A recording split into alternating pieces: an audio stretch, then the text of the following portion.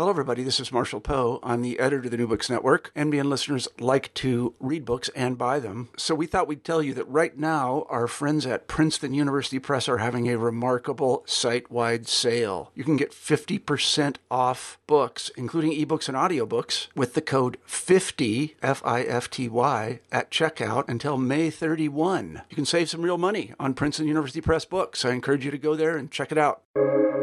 Welcome to the New Books Network. Hello, welcome to New Books in Music, a channel on the New Books Network. My name is Kristen Turner, and today I'm talking to Catherine Preston, author of the first biography of George Frederick Bristow, published by University of Illinois Press in 2020. Bristow has largely been forgotten today, but he was a significant figure in the music scene of 19th century New York City. Born in 1825, Bristow led a professional life that today's musicians would surely recognize. He patched together a living from performing, composing, conducting, teaching, church jobs, and even some business ventures and celebrity endorsements. Preston situates his life within the booming musical economy in New York and his music within the critical and artistic currents of the 19th century. At his death in 1898, he left behind a large body of compositions in every popular genre of the period, including a number of symphonies and Rip Van Winkle, the first grand opera by an American composer. Like just about every 19th century American composer, however, Bristow's music is rarely performed, but perhaps this book will stimulate interest in his work and that of his contemporaries. Thank you for joining me today, Kitty. It's great to talk to you a second time. I've interviewed you before about your amazing Opera for the People book, but this is quite a different project, a first biography, I think, for you. So congratulations and welcome to New Books in Music. Thank you for having me, Kristen. This is a delight. I enjoyed the other interview as well, and I'm looking forward to this one. And yes, this is quite a different project, not just because it is a biography as opposed to a cultural history, but because it is it's relatively short compared to the Opera for the People book, which clocks in at about 600 pages. This is much shorter because it fits in a particular series. It's about 200 pages or so. So it's more easily consumable on a casual read than Opera for the People, which it takes a while to get through that. So anyway, so yes, and the other thing I should mention is that when I first started working on this project, I was having a conversation with Laurie Matheson in Charleston, actually, at a conference of the Society for American Music. And I pointed out to her that the wonderful series, American Composer Series that University of Illinois Press does, at the time had, I think, 12 imprints, 12 books, one of which was about an American composer of the 19th century. And I pointed out that is a serious lacking in terms of coverage of musical history of the 19th century, and that maybe George Bristow would be a good candidate. And I volunteered at that point to write a biography of George Bristow, because I had actually several years before published an edition of his Second Symphony, which is part of the Music of the United States series, and I wrote a large introduction, I think a 100-page introduction about that symphony, about symphonic music in 19th century America, and about George Bristow, because at that time there was nothing in the historiography that could put this symphony in context. So when I spoke with Laurie about this, I thought, well, he's not the most interesting guy, if you look at the history books, he's portrayed as this kind of stodgy, reactionary, conservative composer, and we didn't know much about him in terms of his life. So that image, coupled with the few visual images of him, kind of reinforced this idea that he was kind of boring. So I was doing this a little bit reluctantly, but then I started reading the journals, the music journals of the 19th century and newspaper reports and so forth. I had a whole year on sabbatical, my last year at the College of William and Mary before I retired, and I spent that year just doing additional research beyond what I had used for the introduction to the symphony. And I discovered that this guy was considered by his colleagues to be the most important American classical composer in the 1860s, 70s, and into the 80s. And I thought, whoa, we don't know anything about this man. We know a little bit about him in the history books, but the portrayal is all wrong. He actually comes across as a very interesting, kind, supportive, proselytizing for American music, but also proselytizing for music as an important part of American life. Generous, and actually with a droll sense of humor. A guy who was actually somebody I think I would have liked to know, which is entirely different than the kind of image that I had learned about him as a student and as a scholar working on 19th century music. So once I got into the project, I was quite excited about it, and I think it shows in my enthusiasm in the writing. I hope so, anyway. Oh, yeah, absolutely. I think it does show through.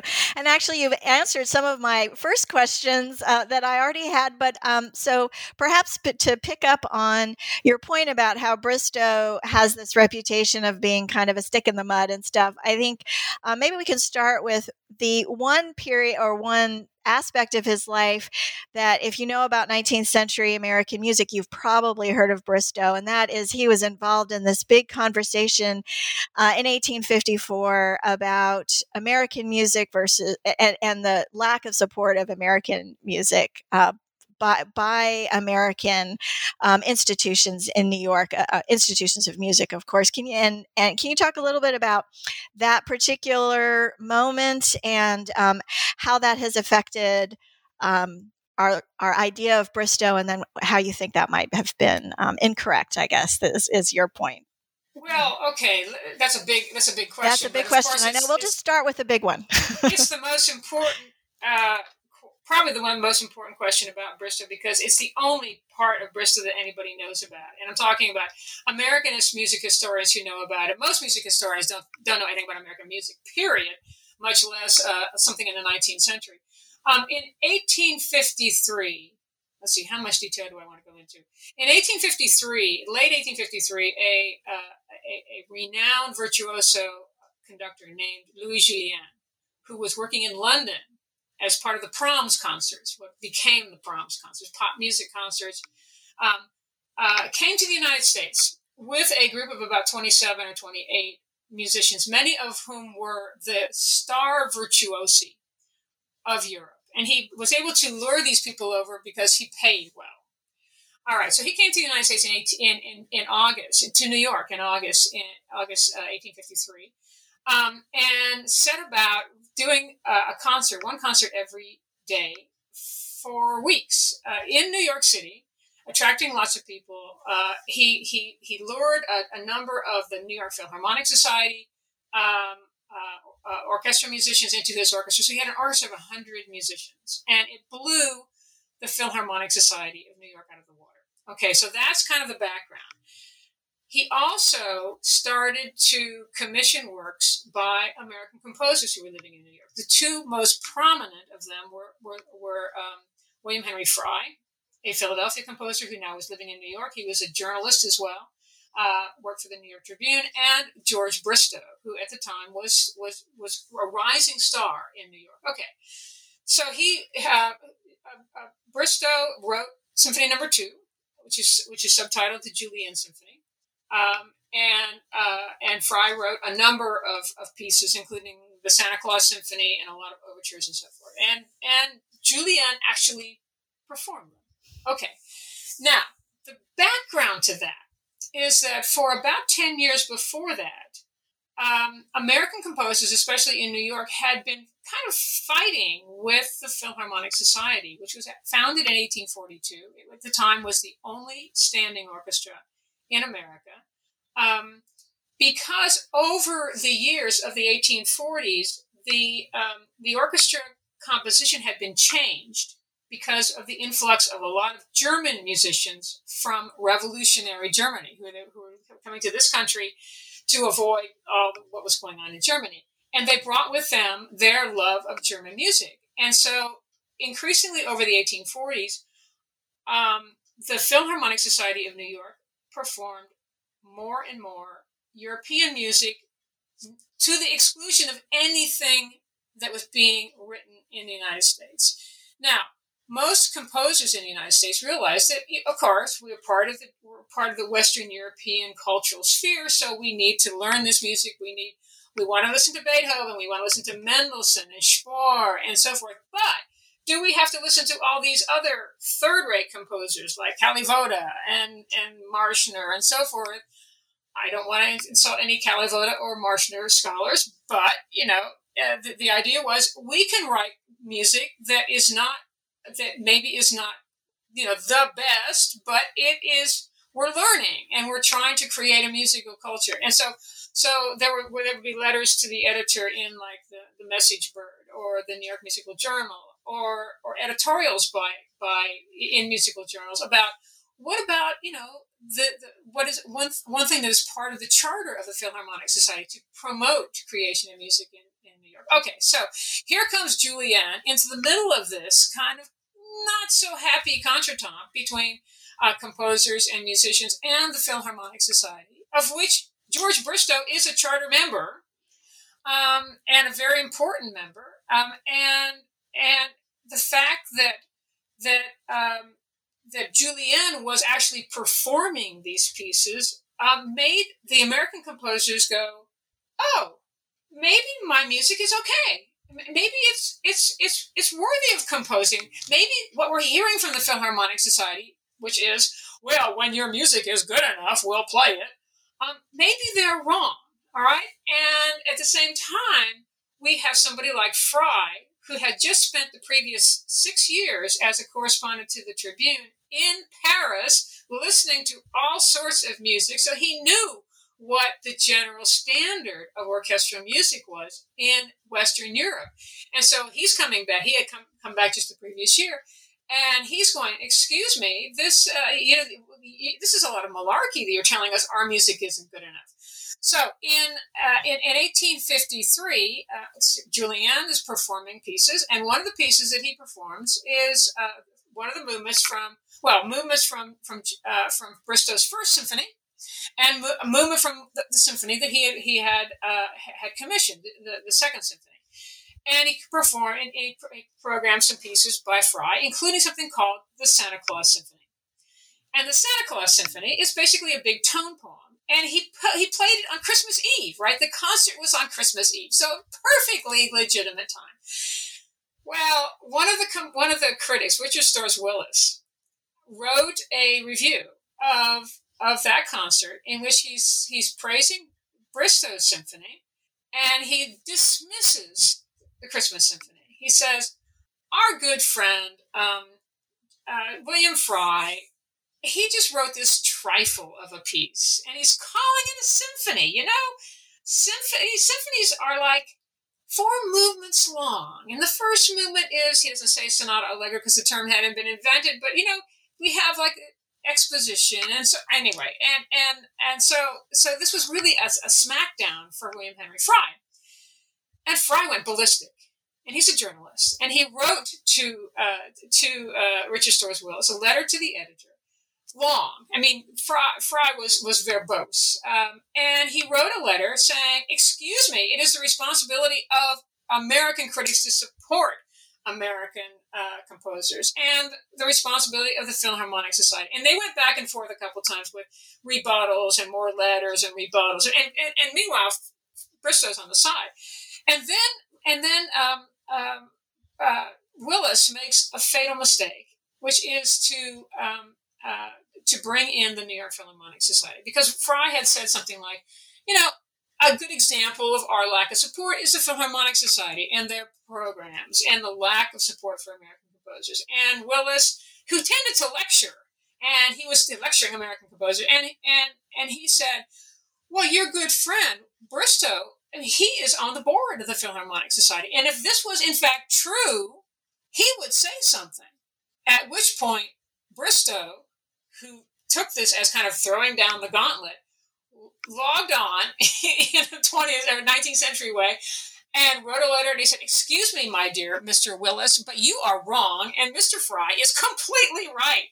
And he went on about the German hegemony and, the fact that the Germans are a clique and so on and so forth. And this goes back and forth for a number of times. And the Philharmonic Society weighs in and they say, oh, we can give a whole list of all the American composers, the American compositions we've performed over the last 10 years, which consisted of about 10, and 2 of them were by Bristow, and the other ones were by visiting composers from Europe. They weren't Americans and so forth, so it was just utter nonsense.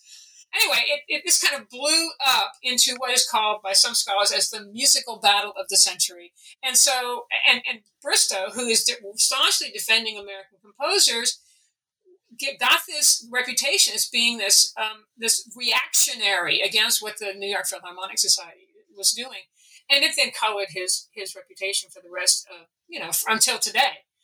Because that's all people know about George Bristow.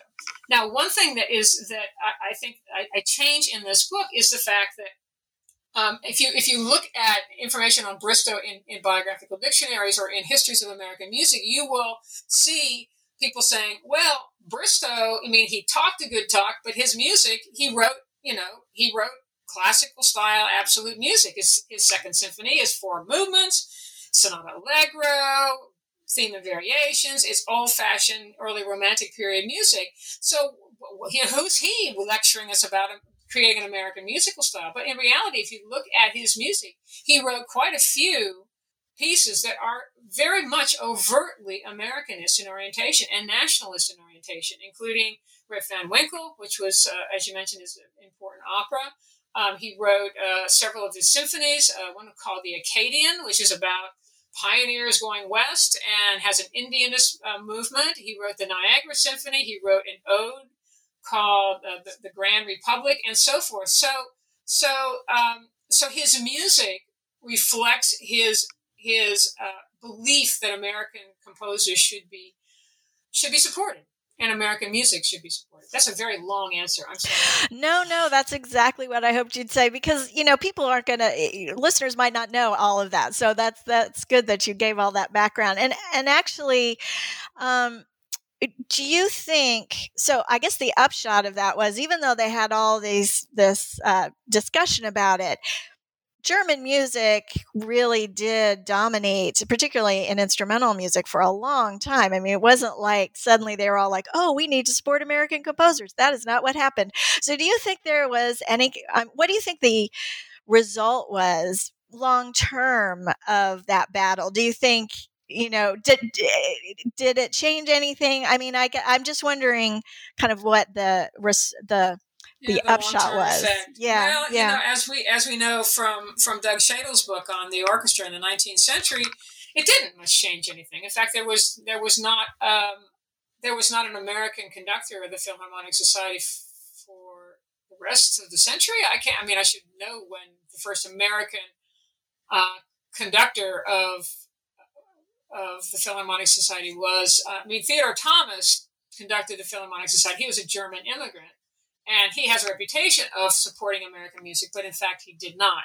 There's so much misinformation about the support or lack of it of American composers, and just knowledge about American composers and knowledge of American compositions in the 19th century, that it is really hard to say, at least from my point of view, what impact Bristow and his proselytizing for American composers had on American culture, except for the fact that he was there as a constant voice, a revered and very well respected composer for the next 50 years. I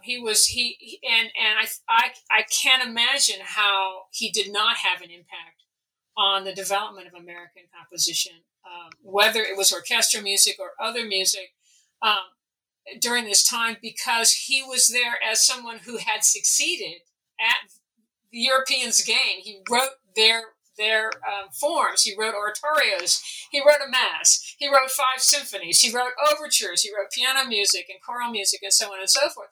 And he did it very well, to the extent that actually Louis Jullien took the symphony back to Europe and played it in Europe, and to great acclaim. But there just wasn't this sense of supporting new music in this country, except if it was written by Europeans. I can't imagine that it did not have some kind of impact, but it did not. It was not revolutionary, and the Philharmonic Society. I mean, actually, Bristow actually up and quit the film. He quit for about 5 concerts, and then the Philharmonic Society, I guess they maybe extended an olive branch and said, "Well, come back," because it was a little embarrassing that the most prominent American composer and a really good violinist who had been with the Philharmonic Society since its beginning, which is something I can talk about as well, was now out of the orchestra entirely. He'd been on the board, and he finally came back. And I think this is not, I don't have any documentation for this, but I think they lured him back by promising to perform his Julian Symphony, which they did in 1856. They performed it, and they put it on the shelf, and then completely forgot about it for the rest of it. And that was the way the musicians of the Philharmonic Society and the directors, the conductors, and so forth, that's how they dealt with American music. It was very difficult for American composers to get started. But many of them did continue. Still they persisted, to use their wonderful wonderful expression.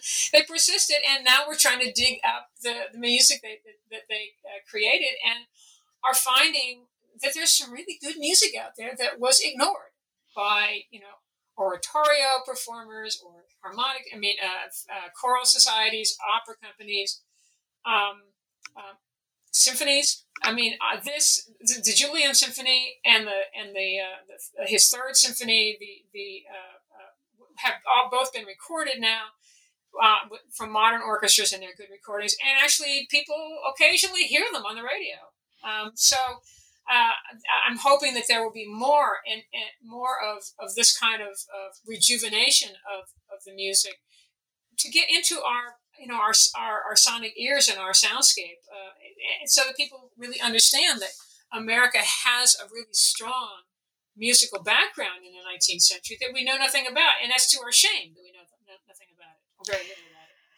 Well, I think you can argue that really nothing much has changed even up until today. I mean, when Marin Alsop is going to leave the Baltimore Symphony soon, and when she does, there will be no American-born conductors of any American orchestras in the United States. And so this sort of idea of, even though, of course, we have many prominent 20th and 21st century composers now, you still look at what people program, and it's particularly, of course, as you say, from the 19th century, but even in the 20th century, it's so dominated by European composers. So I'm not sure that all that much, I mean, things have changed, but certainly I feel like you can see that long tale of history, so to speak, where you start with not really valuing American compositions in the 19th century, and that sort of still lives on today, where we still look to Europe for so much of our repertoire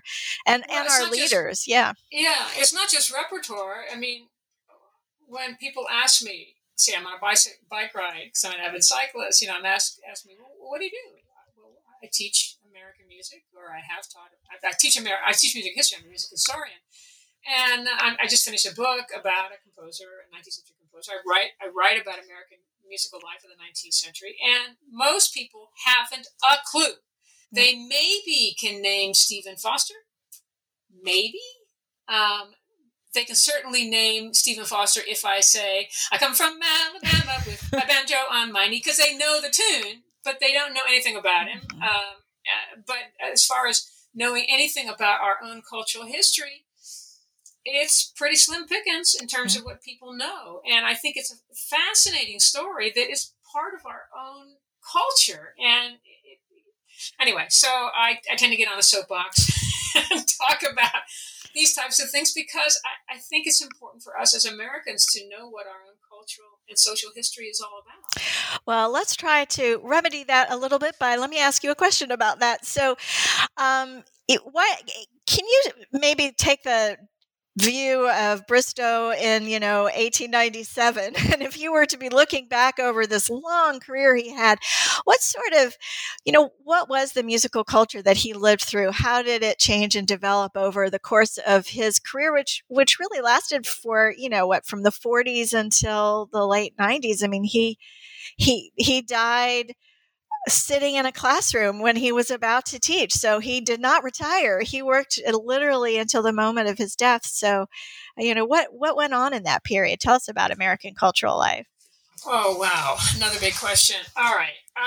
Well, it has a lot to do with how Bristow is remembered today. What we have in the United States in the 1850s, which is when Bristow is coming of age as a musician, gaining his reputation.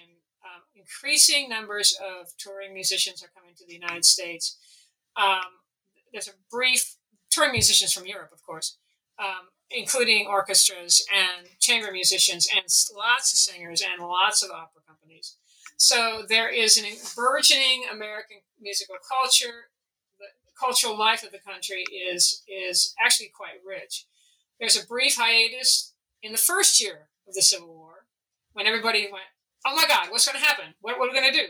And after that, things kind of settled down, and the opera company started touring again, and the musicians in America toured around. That cut off, the war years cut off much interaction between Europe because musicians didn't want to come over to this country during a war, duh. After the war, in the years 65 through about 73, there was an absolute explosion of entertainment because people who now were post-war, many of them had traveled for the first time. They were in the military. They went elsewhere. They got off their farms. They went out of their own hometowns and they traveled around. And now they went back home and they were ravenous for entertainment. And there was also an economic boom because of the post-war expansion of the railroads and increased borrowing. The United States borrowed lots of money from Europe, both for reconstruction in the South and also for building the railroads. And people had lots of extra money and extra time, and the middle class was growing, and the cities were expanding, and the West was growing. So cities like Omaha and Denver were going from nothing to huge, large metropoli. Anyway, so in this culture, we have increasing numbers of Europeans coming over again because now the war was over.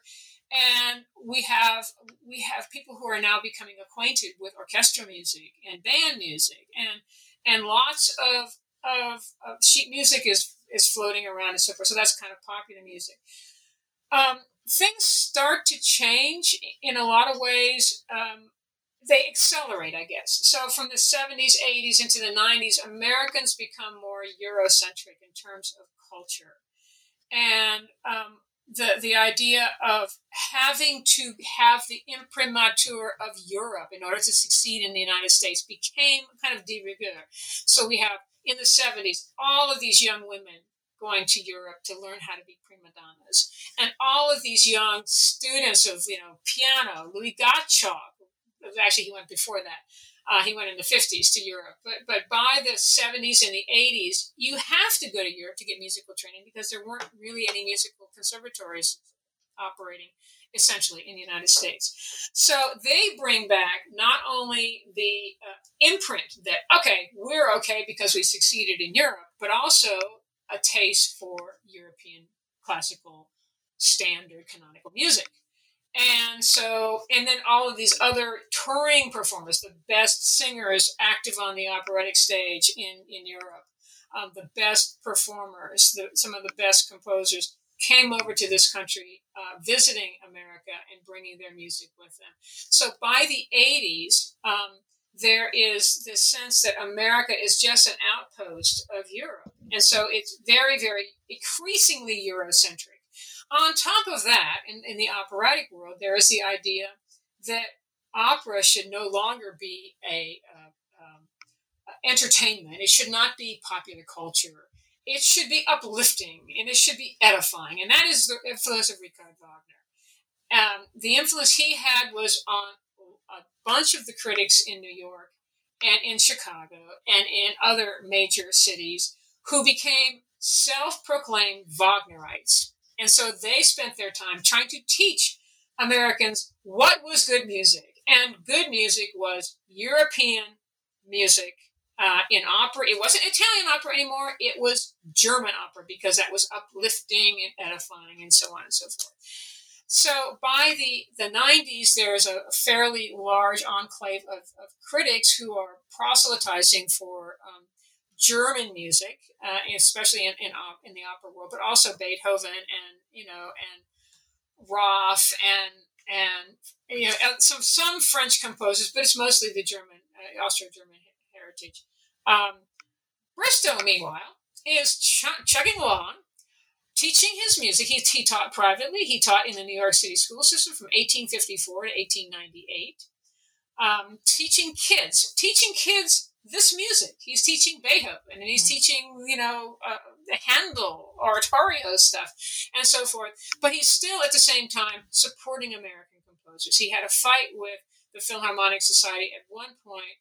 This is in the 1870s or 80s. I can't remember exactly when it was, when they had hired an American pianist to do solo. And a European pianist shows up in New York, and they told the American pianist, I'm sorry, your contract is null and void. We're going to feature this European pianist. And Bristow went ballistic and said, you can't do this. This is not right.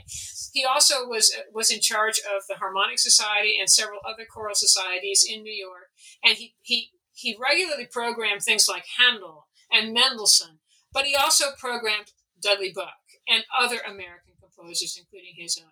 In the 90s, he joined the Manuscript Society, the goal of which was to perform music by American composers. So throughout his entire life, he is programming music by Americans. He's an organist in a choir directors in churches, so he's playing American music.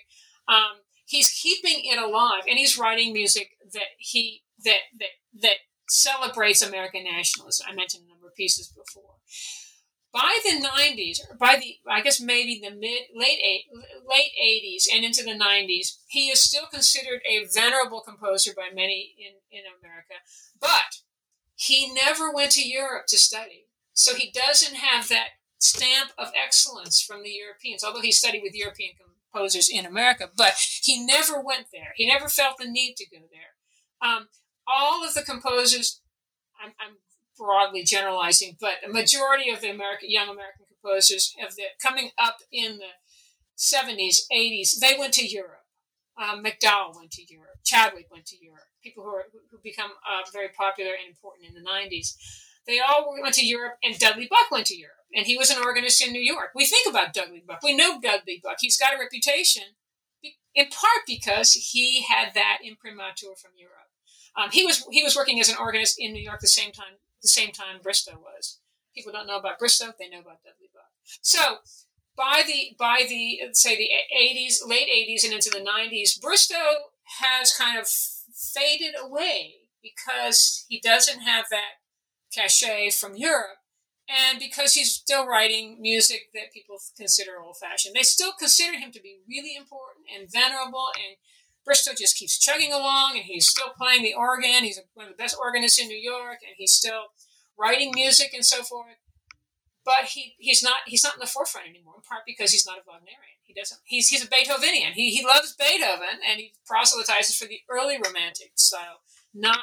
He did write some program music, but he was primarily a composer.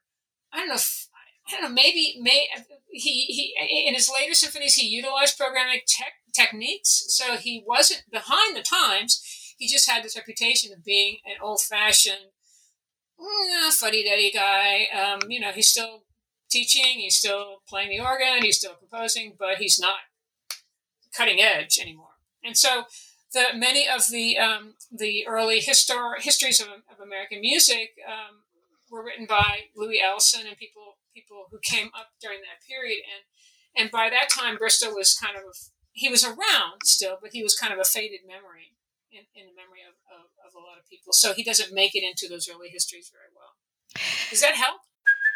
Hey, it's Kaylee Cuoco for Priceline. Ready to go to your happy place for a happy price? Well, why didn't you say so? Just download the Priceline app right now and save up to 60% on hotels. So whether it's Cousin Kevin's Kazoo Concert in Kansas City, go Kevin, or Becky's Bachelorette Bash in Bermuda, you never have to miss a trip ever again. So download the Priceline app today. Your savings are waiting. Go to your happy place for a happy price. Go to your happy price, Priceline. Yes, no, that was a great answer, and one of the things I liked about what you were saying is it really shows how Bristow was involved in sort of every aspect of musical life in New York. You know, he was charter member of major New York institutions. He was conducting orchestras and choral groups, plus his church work, plus the education work. I mean, it seemed like there wasn't an aspect of musical life in New York that Bristow wasn't involved in a very deep way. It wasn't like he'd be there for a year and he was gone. He was involved with these institutions for decades in some cases. Do you have a sense, after doing all this work, do you think there was one element of his career that was more important to him, that was sort of his first priority over others? I was really struck by just how incredibly busy the man must have been. On top of the busyness of all the activity, all the productivity, think about what he was doing. He was commuting from Morrisania, which was Westchester County, which is now the Bronx, down to Lower East Side Manhattan to teach elementary school every day. And I spent a fair amount of time trying to figure out, how did he get from point A to point B? And it's, you think in a city like New York, you'd be able to find that stuff out. You'd be able to go to the New York Historical Society and find a book on railroads, or find a book on, transportation in New York. Oh my God, he must have spent hours. I thought of that too, just the commuting time. You wonder if he had a pied-à-terre in Manhattan or something. Because he may have, but I couldn't find it. Again, I mean, the kind of nitty-gritty stuff that you try to come up with in order to make a person come alive it's almost impossible to find. I mean, I spent a lot of time looking at city directories to see where he lived, where he was growing up, when the family was in Brooklyn, when it was in lower, in lower Manhattan, and so forth. And it's incredible. Anyway, yeah. Well, that does bring up the question about what were the documents that you had for his life? Like, you just spoke of how hard it was to kind of bring him to life as a person. Why was that? Okay. Can I put that question on hold for just a second? Sure. Go back and answer your other question. Oh, yes, absolutely. I'm so sorry. Go ahead. That's all right. What was most important to him? It's hard. It's hard to determine that, because the guy was a prolific composer. He started composing at 14. The first piece he wrote that got published was when he was 14 years old. And it was a piano piece, a dance piece or something. And the last piece he wrote was the Niagara Symphony, which he wrote in 1893, and he conducted in 1898. In April 1898, he died in December. So he was active as a composer his entire life. That was important to him. Conducting was important to him because he conducted all those choral groups, and he was a church music person. One of the things that kind of goes throughout his entire career, however, his support for American composers, his support for music as an important human activity, and connecting all of that is his interest in educating. He wrote this I'll get to the autobiographical thing in a minute, but he wrote this autobiographical sketch when he was in the 1860s, when he was in his 30s. And he talks in that about how he starts teaching. And when he starts teaching, he is this young hotshot piano player. I mean, the guy must have been a spectacular pianist, because I've looked at some of his piano music, which are supposed to be character pieces, right? That you can, learn pretty simply. Oh my God, they tend to have stretches of a tenth in the right hand, and the melody is in the middle voice. And it's it's like, he must have had huge hands. But when he started to teach, he would teach trying to get people to play that kind of stuff. And then at one point he did a concert, lots of these pieces that he'd written, and he did some other stuff. And someone came up to him after, stuff like Gottschalk's music, which was popular-ish. He thought of it as popular music. And someone came up to him afterwards and said, "Well, when are you going to play some popular music?" And it was like, I thought I just played a whole concert of popular music. But he realized at that point that there was a difference in flavor between "Carry Me Back to Old Virginia" is a tune that he mentions, Which is not the Bland, not the James Bland state song emeritus of Virginia, but an earlier version of "Carry Me Back to Old Virginia," which and made him think, "Oh my God, there's a difference in flavor here," and at the same time he was trying to build up what's the term? A group of students, a studio of students teaching private piano, and he actually said, I realized I had a hard time getting students and keeping students. And this other guy over here who's just like a hack, he's got more students than he knows what to do with. I realized, I'm speaking for him, that I had to be kind. And I had to lower my expectations, not down to nothing, but make it fun for people. Because music is important. And I want people, even young men who are playing pool or whatever, they would be much better if they would spend time learning an instrument. And he says that in his autobiographical sketch. So then he completely changed his way of teaching, and he became an understanding taskmaster, but an understanding and kind teacher, not just in teaching lessons like organ or piano, but also in teaching elementary school kids.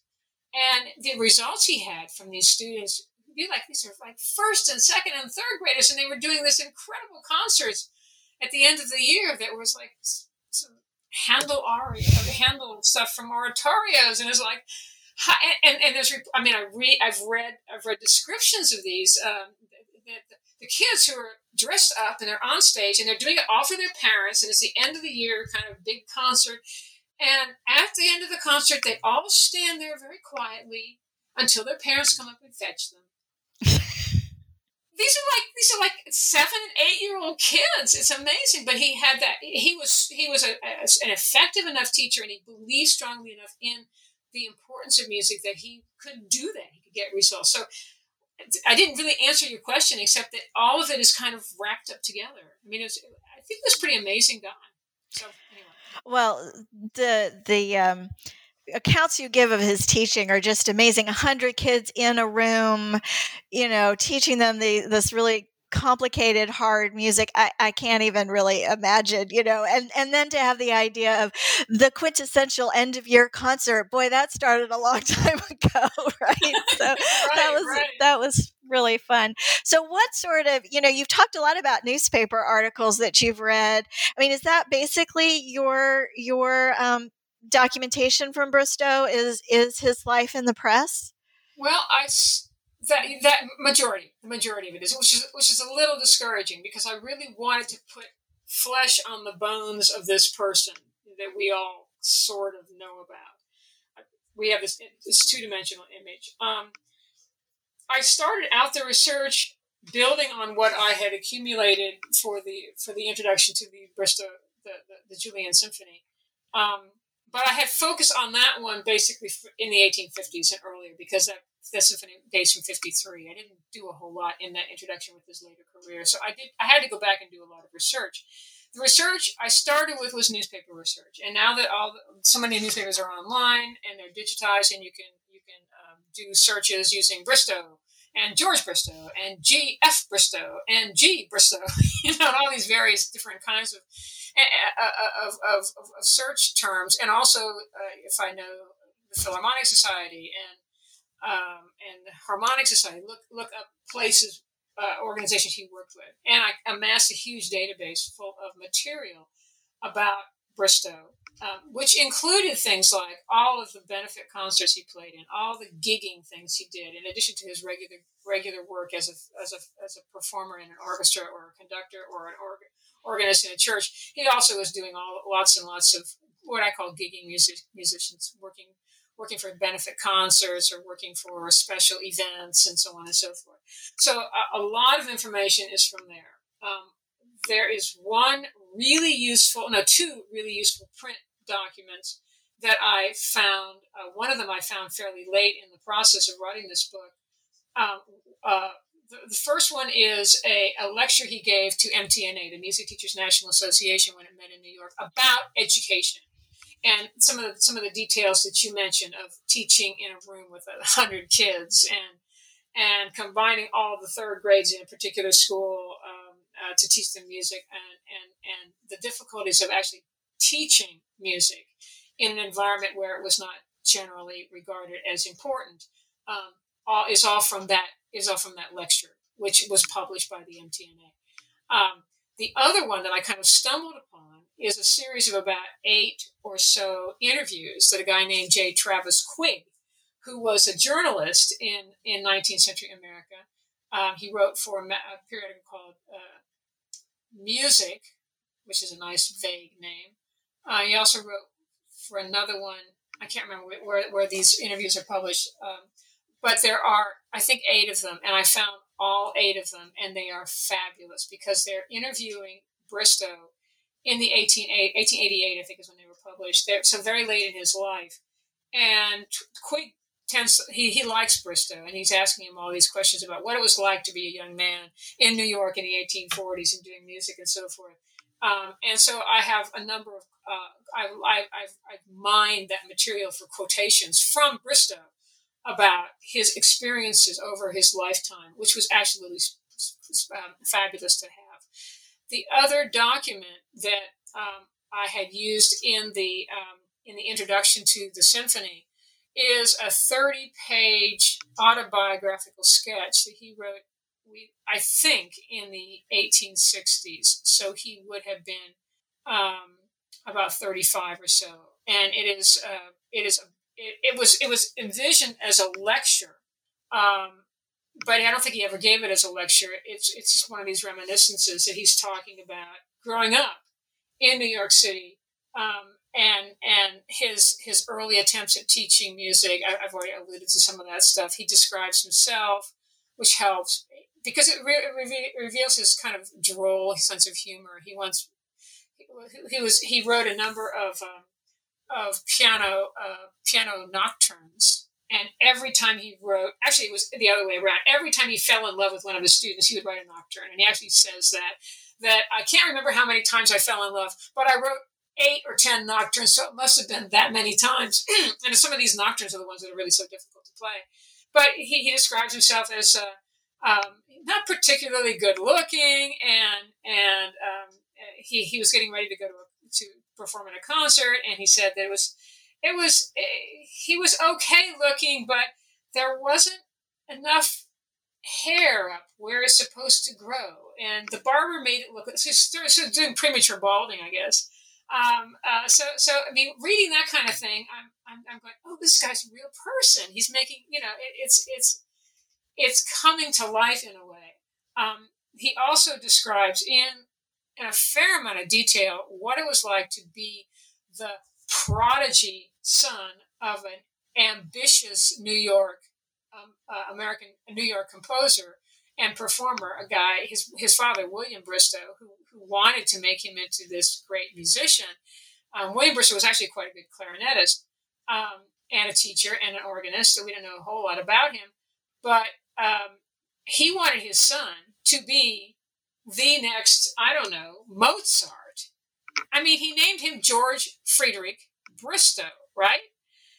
And in this autobiographical sketch, which I use quite a lot, he introduces, he writes it all in the third person, and he introduces himself as a member of the Apollo family. And his name, let me see if I can pull this up. His name in this Apollo family is a takeoff on his own name. Let's see, I have a transcript of this thing. Maybe I do.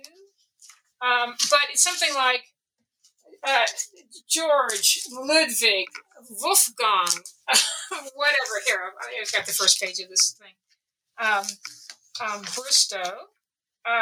Okay, his name was, our hero of our lecture is of the Apollo family. That is, he had a father whose name was Apollo, and consequently he, the hero, inherited that name.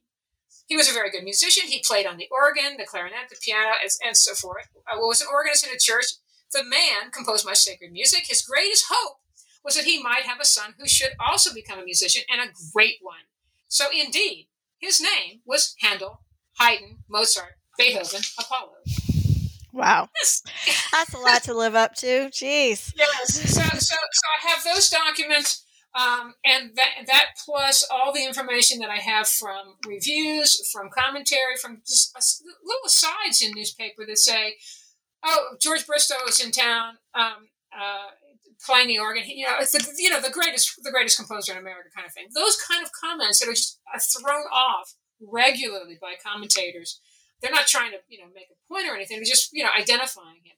The other things that I found a number of photographs of him that are in the New York Public Library that were given to the New York Public Library in 2010 by a woman on Long Island who was the niece of Bristow's granddaughter, who actually was the source of that autobiographical document as well. I wrote to her when I was working on the Bristow Symphony, and she wrote me a very nice letter.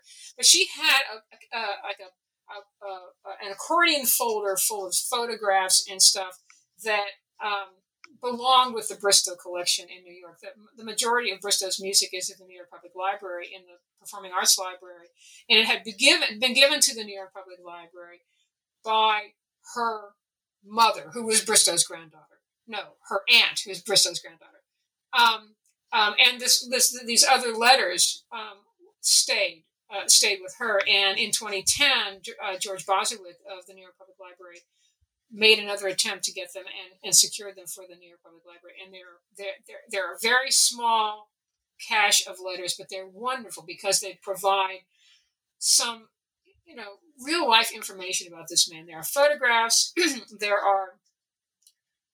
are letters that people who knew George Bristow wrote to his wife, his widow, after he died, and they're very candid and talk about him as a great neighbor in Morrisania, and he was the kindest man, and blah blah blah. And there are 3 letters that he wrote to his daughter, who lived, who I don't know where she lived. She lived in New York.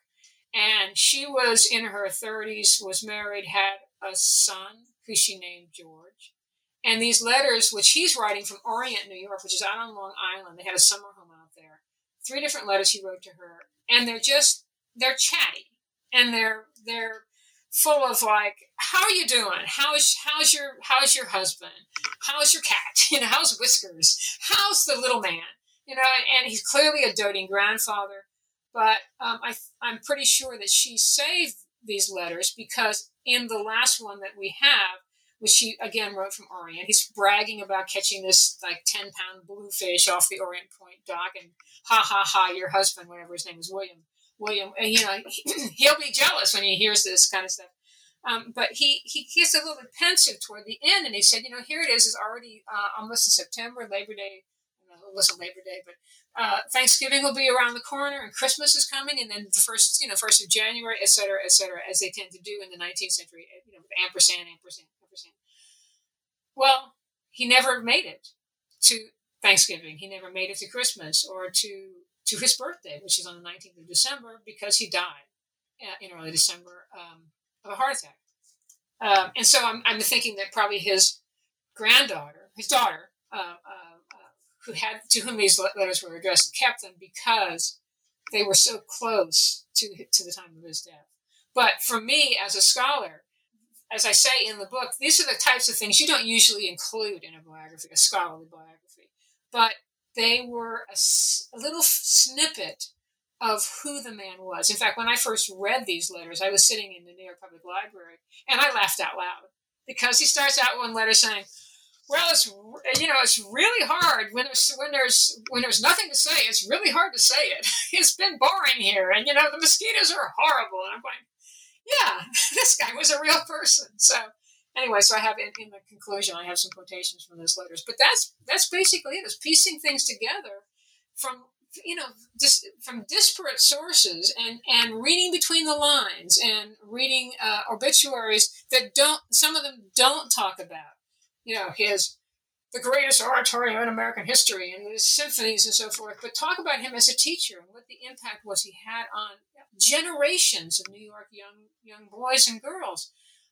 And they talk about him as a neighbor, not the obituaries, but they talk about him as being a kind and a caring person who was supportive and who never met somebody whose music he couldn't support, that type of thing. And it's just a few sentences here and there picked up from all this material that I amassed helped me to create this real person. So you can tell me, was I successful? Yes. No, I thought you did a good job. I mean, it was pretty clear that you didn't have a lot of personal documents, but you still managed to, as you do in all your books, right? You are so great at finding, a million one-liners and finding a way to put that all together to create sort of a whole. If our listeners read your other books, I mean, in some ways you do that for everyone that you write about, like, in Opera for the People, for instance, you have so many characters that you've had to do the same thing with, because that is a problem with all American music, really, is that we don't have this large cache of biographical details from almost anyone in 19th century American music. And so thank God for newspaper databases, honestly, because it certainly makes that job a lot easier than it was when you had to hand crank the microfilm to find it. So, so as we come to the end of this, perhaps I can have one more question about Bristow before we wrap up our interview. You've talked about his music a fair amount, just sort of mentioned different pieces and talked about how he had this reputation as a great American composer. But can you maybe, and in your book, you talk about a lot of individual pieces and really try to give a flavor of what kind of composer he was and what his pieces were like. Obviously, we can't go through all of that. So can you maybe pick one piece that you think is a good representative of Bristow as a composer and just sort of tell us about his style and what kind of, what was distinctive or important about his music? Well, I'll do the symphony I'm most familiar with, which is the Second Symphony, the Julian Symphony. He was a young man when he wrote this piece. Was commissioned, as I mentioned. He was about 25, maybe less than that. He was 53. He was born in 1825. So we can do the math. Anyway, he was young, and it was written in the style of early Romantic period composers. Okay, now I should say, before I describe this, I should say that as he matured over the course of the 19th century, his music became more like mid-century European composers and late-century European composers. But in this particular piece, he wrote a symphony that is it's absolute music. I try to find a way. Okay, it's in 4 movements. There's a rondo, a spectacular, wonderful, dancey rondo, which is actually a scherzo. So it's actually, and actually it's not even a scherzo. I said rondo, I meant scherzo. It's not really, it is a scherzo, but unlike being a joke, which is what scherzo means, and that's what Beethoven wrote, and that had replaced the minuet, of course. But there's a dance movement in the symphony, and he wrote a polka. And critics, there's a couple of critics who just went and excoriated him. They said, polka? What the X is this polka stuff? A minuet is a dignified dance. And I'm thinking, he was writing something that appealed to Americans. Americans all danced the polka. It was a very popular style of dance. And everybody knew it. And it went his way within the absolute music style to put a stamp of America on this symphony. So he's making it American because he's using a popular dance in America. It doesn't originate in America. He wrote the slow movement is a very very long adagio with it's a theme and variations essentially, and then the final movement is like a rondo sonata allegro form with a long epilogue, and the epilogue sounds like an anthem, a wind anthem, and I take it as an homage to Julien, who had actually commissioned this work, because Julien did lots of, he came from France, and there was this tradition of French anthems and so forth. I moved heaven and hell to try and find the origin for the tune, and I talked to all sorts of people, couldn't find anything. So maybe he made up the tune for the anthem.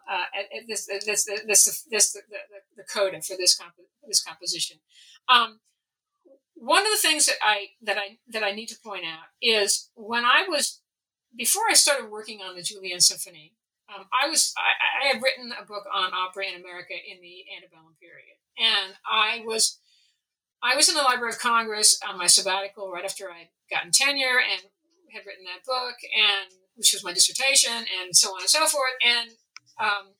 And Wayne Shirley, this walking encyclopedia of American music, who was one of the librarians at the Library of Congress, walked up to me one day, and he had in his hand this bound volume, long, like 15 inches long and 8 inches high, of a photostatic copy of Bristow's Julian Symphony. And he said to me, "You know that I am on the committee on the publication of American music. We're creating this multi-volume edition of American music called Music of the United States of America." Being very subtle, a title.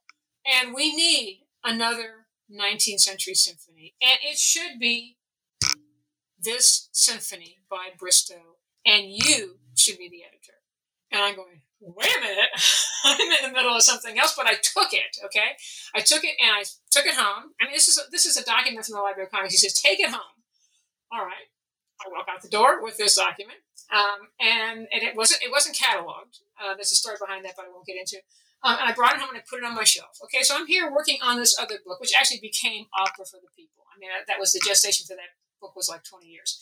But I made the mistake of listening to the only recording of the Julian Symphony, which was done in the 1960s as part of this Society for the Preservation of American Music, or SPAM, recording series. And Louis Kruger, who's a conductor in Europe, in Britain, embarked on this project, and he recorded a number of the Bristow symphonies. One of them was the second. Not a good recording, but he wrote earworms, and I couldn't get them out of my head. You know, I'd be out working in the garden, and what's going on in my, what am I, oh, that's the second movement of the Bristow Symphony. That went on for several years, and I finally agreed to do it. Anyway, the guy knew how to write melodies, and the melodies, and he played with the melodies, and he developed the melodies in a really quite masterful way. He is particularly skillful at writing for winds, and he wrote. I mean, especially in the polka, there's wonderful quartet for winds, and he does this in a lot of his other pieces as well. The other thing that is really interesting about the Bristow Second Symphony, the Julian Symphony, is that he wrote a major part for trombone. Okay, there aren't very many major parts for trombones in 19th century symphonic music. There were very, very few by the time Bristow wrote this. He was familiar with Schumann's symphonies. He was familiar with Schubert, but barely, because he played these things as in the Philharmonic Society Orchestra. He wrote a masterful solos throughout. I think all of the movements except for the polka have solos for trombone, and the way he plays with them. One of them, he introduces the trombone as a discant to the main theme of the piece, and later it's the main theme, and so forth. It's the orchestral writing is really quite skillful, absolutely worthy of people listening to this and knowing it. And the other symphony that has been recorded is the Third Symphony. The Albany Orchestra did a recording of this a number of years ago. I'm hoping that someday someone will record the Fourth Symphony, which is the Arcadian Symphony, which is a nationalistic, programmatic sort of symphony. The Niagara Symphony would be a piece of work, because it is. I mean, he was a Beethovenian, so he wrote a choral symphony with full chorus and multi movements, 3 movements, and then the movements are anyway. He knew Beethoven's work, and this was his final piece. His music is worth listening to. I think that we're going to get a recording, at least a part of the Mass in C, which is also very much indebted to the Missa Solemnis. Because a scholar who works at Case Western, I think it's a Case Western, a school in Cleveland in any case, who wrote a dissertation on the Mass in C, was supposed to do a performance of it last spring with his choir, and of course it got shut down because of the pandemic. But I'm hoping that eventually we'll get a recording of that. There is a recording of Daniel, the oratorio, which was considered by many American critics to be at that time the best American oratorio, and that's made it into the oratorio books by the major scholars of oratorio who say, yeah, this is a gem. So there are, if you like choral music, there's a recording of that, a very good recording of that. Did that answer your question? Yes, no, absolutely. Thank you so much. Well, as that answer actually indicates, you always have a million projects going on, and they're sort of percolating along. So what are you working on right now? Well, one of the things that I've wanted to do for a while is, I have for my entire career, I've been very interested in making American musical culture known just to regular Americans. We call it public musicology, as you know. And when I was writing the Opera for the People book, it was I was lucky enough to have a year-long fellowship at the National Humanities Center in North Carolina. And we fellows would sit around at lunch and talk about this and that and the other. And there was a lot of discussion at that time about how, we live in this ivy-colored towers, right, the academy and so forth. And we're so divorced from regular people. We really need to break that down. There's been a lot of discussion about that in the academy for years. And I thought to myself, well, some of the stories I'm telling in this book are really they would be very appealing to a lot of people. And maybe I should make this book into a trade press book, a book that's directed at the popular, general audience. Well, you can't use footnotes in those kinds of books, and you can't use very many of them. And as I've said to you before, I felt that what I was discovering about opera, English language opera in America in the period 1860 to 1900 was filling in such a huge gap in our understanding of American musical culture that I really felt that this needed to be an academic book because people needed to know about it. Scholars needed to know about it. But my compromise with myself was that I would subsequently take some of these chapters and make them into trade press books, general readership books. And so after I finished the Bristow book last summer, which I wrote during my first year of retirement, hooray. It's amazing what you can do when you're not grading papers. I kind of put off doing academic stuff, long-term academic stuff for a while, and I've just finished writing a prospectus to turn the chapter on Emma Abbott, who was known as America's prima donna, and was this young woman who grew up in Peoria, Illinois, and became this icon. She grew up as this penniless prairie singer from Peoria, and I love the alliteration. And she died at the age of 41 as a millionaire. She sold English translations of continental opera to the American public as American popular entertainment, and has a fascinating story. And there's, of course, never been anything written about her except for my chapter. And so I've just written a prospectus to try and sell this book to a trade press publisher and write a biography of her. So that's next. Well, I hope that comes out because, she's an amazing figure and such a character. So I would love to learn more about her for sure. Well, thank you so much for joining me today, Kitty. My name is Kristen Turner, and I've been talking to Catherine Preston about her biography of George Frederick Bristow, published by University of Illinois Press in 2020. Thank you for listening to New Books in Music, a channel on the New Books Network. Thank you so much, Kitty. Thank you for having me. It's been wonderful.